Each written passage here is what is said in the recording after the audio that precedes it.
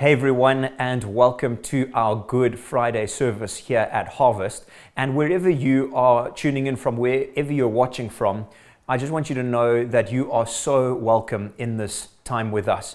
And whether you are exploring faith, whether you have known the Lord for many years, whether you feel like your faith has gone a little bit stale, I really do pray that the Lord will speak to you where you're at in a very special way as we go through the message today. So I would love to pray, and then we'll get stuck into the rest of the message. Heavenly Father, thank you so much for this whole period, this whole season of Easter, an opportunity for us to look afresh each year at what it meant that you came, that you died, and that you rose again. And as we really look in this Good Friday service at what it meant that you paid a great price for us on the cross, I ask that you would speak to each of us in a very powerful way, and that we would leave these moments together knowing that we've been spoken to by the living God. In your amazing name we pray. Amen. Great. The other thing that we're going to be doing at the end of the message is we are going to be taking communion together. And so if you want to right now, you can pause the message and you can go and get some bread or biscuit or something to symbolize that. And you can get some juice or some wine or something as well. And we're going to do this together at the end. It's going to be a special time together. You can either get that ready now and press pause, or you can do it at the end. But we are excited about that. So just to let you know where we're going in the future. So there's a game called Swing Ball. Now I've got it over here, which I'll just lean forward and show to you. This is a little bit what Swing Ball looks like. You've got a racket that's something like this, and then you've got a ball attached by a string to this top end. And what you do in the game is you each stand opposite each other, and the one person hits and it spins around, and you start halfway down like this. And what happens is the object of one person is to get it to the top, the other to the bottom, and it's a really fun family game. So not that I am promoting Swing Ball in any particular way, but if you don't have this as a family, a great thing for you to get. Now, sorry, just pop that down there. Now, the thing about Swing Ball is we have this, but I'm semi-ashamed to say that I play this with my wife, Sarah, fairly often, and I have never, ever won. Now, although I don't consider myself a brilliant sportsman, I sort of feel I can play tennis and I can play squash and I can play other sports, particularly racket sports. But in this game, she is mind-blowingly brilliant, or I am terrible. But either way, I have never, ever beaten her in the game of Swing Ball, no matter how hard I try. And I can honestly say, men out there, I am not letting my wife win. I am doing everything I can to win, and I am unable to win Swing Ball. Now, this is a very humbling time for me as Sarah's husband, especially because I'm not trying to let her win, but she genuinely smashes me every time. Now, if my value as a man, my value as a person was based on my comparison to how well I played Swing Ball against Sarah, that would be a very dark place for me to be. Thankfully, I don't. And humility is always a very good thing for us as men to learn. But the important thing is that God has created each of us uniquely with specific gifts and talents to achieve the purpose that He has called each of us to. And so we should never be comparing ourselves and our abilities to someone else. We should only be concerned about what Jesus is asking us to do and how He is asking us to live. And there's a saying that says comparison is the thief of joy. And I think this is so often true, particularly when we compare ourselves to people who we feel are better than us in certain areas of life. But there may be those who feel that they're actually better than most people on the earth, and therefore comparison may feel like quite a nice thing. For instance, if you feel that you're pretty successful, you're pretty talented, you've got everything going for you, then actually when you compare to everyone else you see around, it can sort of puff you up a bit, and you can sit there going, well, actually I'm pretty good. You know, these other people have work to be done, but actually I am doing okay. Now, the Pharisees in the biblical times were specialists at this. They were very, very good at seeing everyone else as below them and them as higher up in the food chain. But one of the greatest dangers of comparison comes in the area of sin. Yes, it's dangerous in other areas, but one of the key, in fact, probably the greatest area of comparison comes in the area of sin. You see, we can believe that our wrongdoing towards God isn't actually that bad when we compare ourselves to other people around us who we may feel have done worse things or do worse things than us. But this is incredibly dangerous, because you see, the bottom line is that one day you and I are going to stand before a perfect, holy God.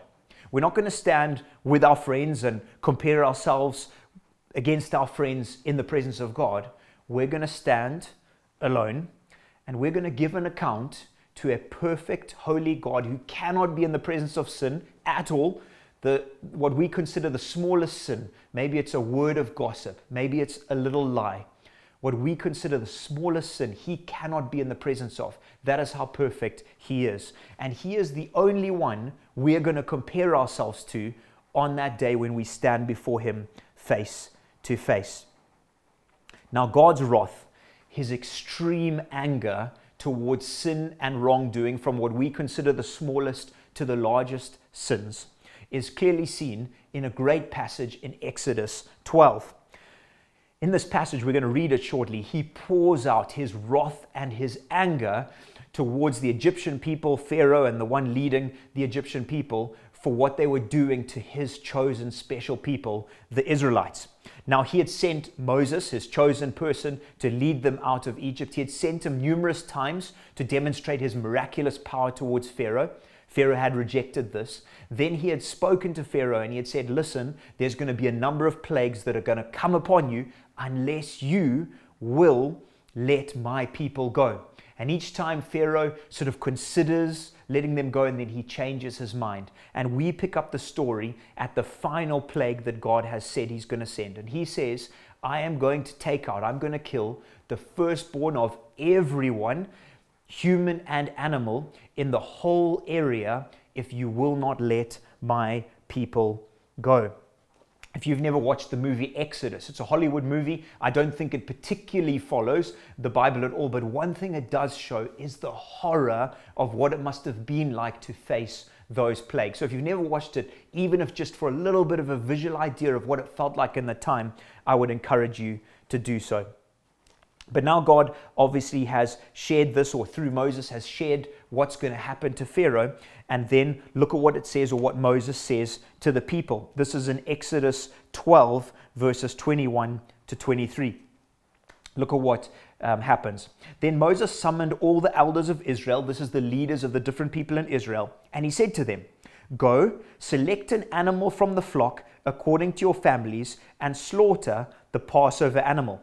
Take a cluster of hyssop. This was a herb of the day. It was easily grown, it was easily found, and it was used in many different sort of cleansing rituals. He says, take this cluster of hyssop herb, dip it in the blood that's in the basin once you've slaughtered this animal, and brush the lintel and the doorposts. So brush the top of the door outside your home and brush the doorposts with the blood. None of you may go out of the door of the house until morning. When the Lord passes through to strike Egypt and sees the blood on the lintel and the two doorposts, he will pass over the door and not let the destroyer enter your houses to strike you. The people have to take an animal and they have to slaughter it. Now, we don't really do this. Majority of us probably don't. In different parts of the world, this still happens, where if you're going to eat meat, you kill it on your own. And we don't have to do this as payment for our sin, as in the Old Testament people had to do, because Christ has already come, which we're going to share on more in a little bit.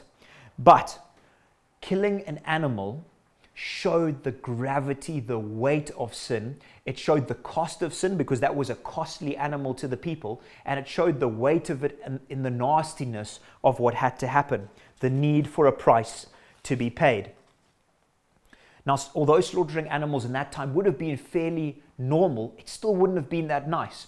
I want you to put yourself in that place right now. Imagine in your garden, you've brought home a lamb, or you've brought home a goat. You've got the kids around. I've got little girls, they're 3 and 5 years old. Imagine having your kids around, and there in front of them, you have to kill this animal wouldn't have been the nicest scene. Maybe there would have been tears from the kids.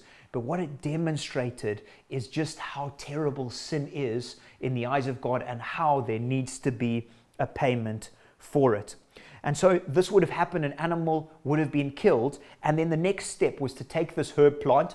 I don't have one myself. I've got a paintbrush that I'm going to use to demonstrate it. And this is what would have happened. So I've got a little bit of a lintel here as a demonstration. So this is obviously just the doorway into the house, and I've got a little picture of it here. What would have happened is they would have had to take the hyssop branch. I'm just going to use my brush over here, and this would have needed to be painted along the lintel and then down the sides of the doorposts. Can you imagine the sight? Egyptians probably laughing at the Israelites, but all of them having slaughtered an animal bit by bit on that evening, on that afternoon, painting with blood along the lintel and the doorposts.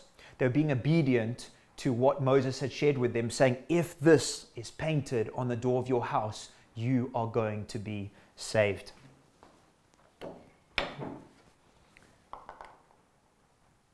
So keep that in mind as we get towards the end of our message, and we'll talk more on it. So the people would then eat the animal after they had killed it, and they put the blood on the doorpost. They were to be dressed, ready to leave, because God said, I am going to save you from these people. And as the Lord passed over the houses, he said, as he saw the blood on the lintel, he would pass over that house. He would know that they were following his commands, and they would be spared. Can you imagine the people in the homes, the moms and dads in those Israelite households, waiting to see what would happen? As the destroyer moved through Egypt, there would have been wailing. Those houses were close knit. They were tightly together. They would have heard screams coming as the firstborn was killed in different places. And then can you imagine hearing screams in maybe the Egyptian house right next to them, hearing screams and wailing as the firstborn was killed? Can you imagine them sitting in anxiety, maybe with their firstborn right next to them, and sitting there anxiously going, will that blood on the doorpost, on the lintel really be enough?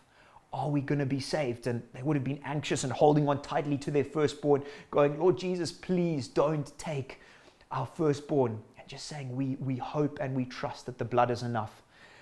And then there would have been a silence, and then maybe some wails heard again in the household next to them, and more crying as it passed and as the destroyer passed down. They would have looked as a family to the blood on the doorpost, and they would have gone, it was enough. The blood of that lamb was enough to save us from the wrath of God against the sin of the Egyptian people.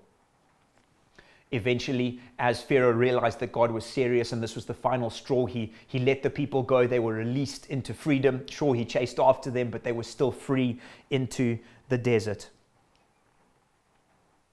But not forever. You see, this story is a picture pointing towards the coming of Christ that would happen in years to come. Because you see, no matter how many animal sacrifices are made, no matter how many times our sin is paid for, in a sense, by an animal or anything else, no matter how much that is done, mankind will never be fully right before God just by the killing of an animal. You see, a perfect sacrifice is needed for a perfect God. Nothing else will stand the test. And so God had to come himself. The only one absolutely perfect had to come in the flesh, fully God and fully man, to pay a perfect sacrifice. This is where the wrath of God and the love of God collide. This is the place where that happens. Sin cannot be swept under the carpet, otherwise God would not be just. We all want a just God. We just don't always want him to be just towards us and our sin. But a price needed to be paid. But he did not want us to have to face that wrath. He didn't want us to have to take it.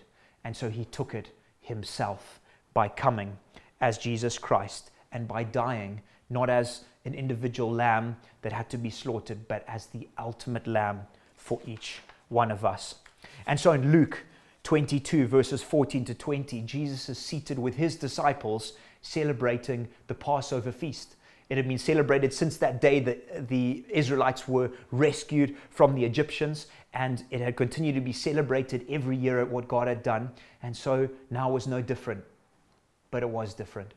Jesus was celebrating it with the disciples, and he knew that moments later he was going to be killed as the perfect lamb once and for all. They didn't quite get all the things he had been talking about, but it was significant because this was the last time the Passover feast would be celebrated without the perfect lamb being there. And so we're going to read together, and I'm right towards the close. We're going to read together Luke 22, verses 14 to 20. Luke 22, verses 14 to 20. This is what it says. When the hour came, he, this is talking about Jesus, reclined at the table, and his followers, his apostles, with him. Then he said to them, I have fervently desired to eat this Passover with you before I suffer. He was talking about him dying on the cross, being the perfect lamb. For I tell you, I will not eat it again until it is fulfilled in the kingdom of God.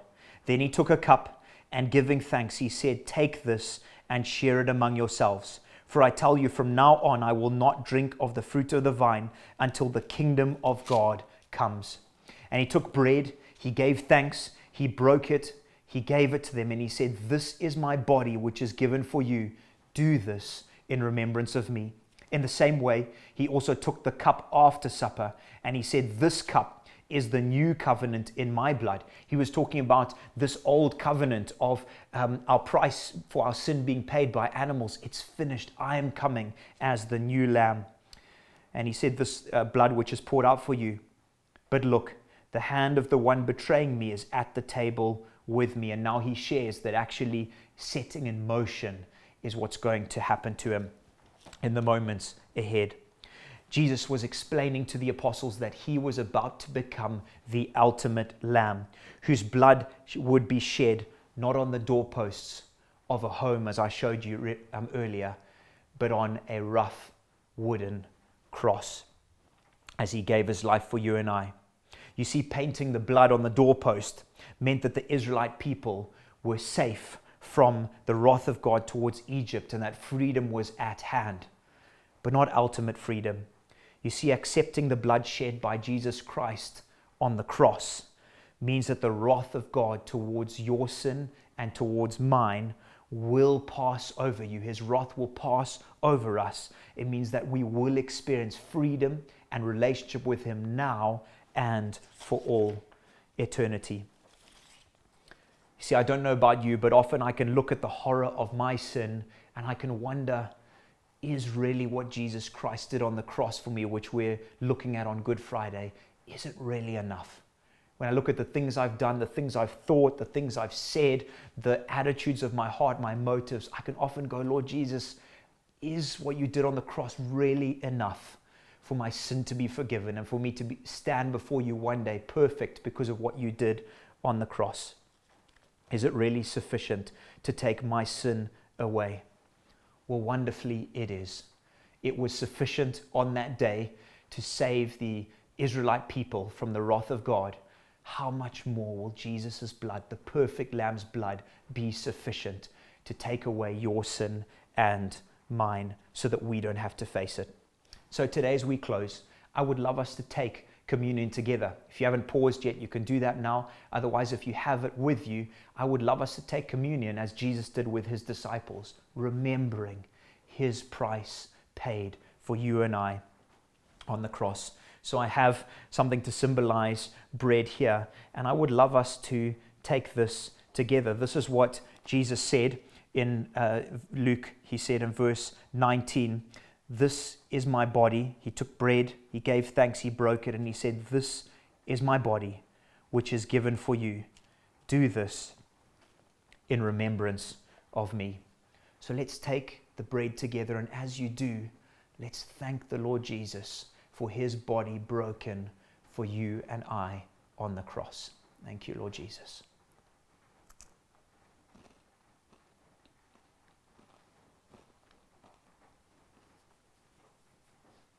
Lord Jesus, thank you for your body. Thank you that it was broken, that it was whipped beyond recognition. The suffering that you faced was absolutely horrific.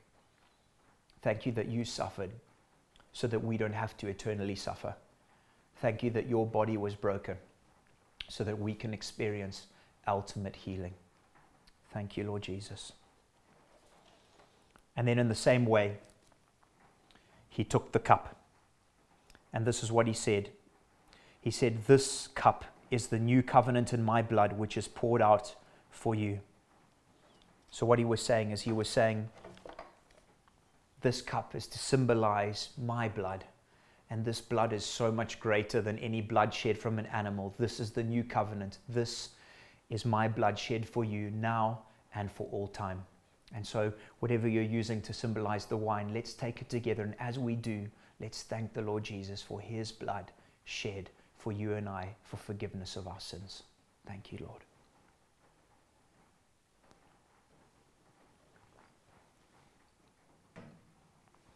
Lord Jesus, thank you for your blood. Thank you for your blood shed for me and for everyone who would turn to you for salvation. Lord Jesus, thank you for the privilege of every year celebrating the fact that you died, but we look towards in 2 days' time you rising again. Thank you, Lord Jesus, that you were willing to pay the ultimate price so that we don't have to. Thank you for your love for us. I ask that our sin would take on a greater weight as we line it up to the perfect God. I pray that we would want to live a life of purity, just as the pure and perfect God has given his life for us. I ask that today and going forward, Easter, what you did for us would take on a greater and greater weight than ever before. That it wouldn't just be something that we do, but it would be something that transforms us from the inside out. In your powerful name we pray. Amen. Amen. I just wanted to say that if you have been watching this, if you've been listening, and if you've never given your life to Christ, if this is all absolutely new for you, if it doesn't make complete sense, I want you to know that you can give your life to Christ right now. You can say, Lord Jesus, it makes sense to me. I see that you gave your life for me as the perfect sacrifice. And you can say, I believe. And you can ask him to forgive you your sins. And you'll be an absolutely new creation right now. And then in the show notes below, there'll be an email contact address. You can get in touch. We would love to send you resources and videos to watch and things to go through. We'd love to talk to you on WhatsApp or Skype and to just talk you through your next steps in faith. And as a church, I'm really excited about us looking towards Easter Sunday in a few days' time where we get to celebrate Jesus who rose again. So thank you so much for being with us. And I just really pray that this has been a special time for you. And I can't wait to celebrate together as a church on Sunday. So thank you for your time. Thank you for tuning in and have a great rest of your evening.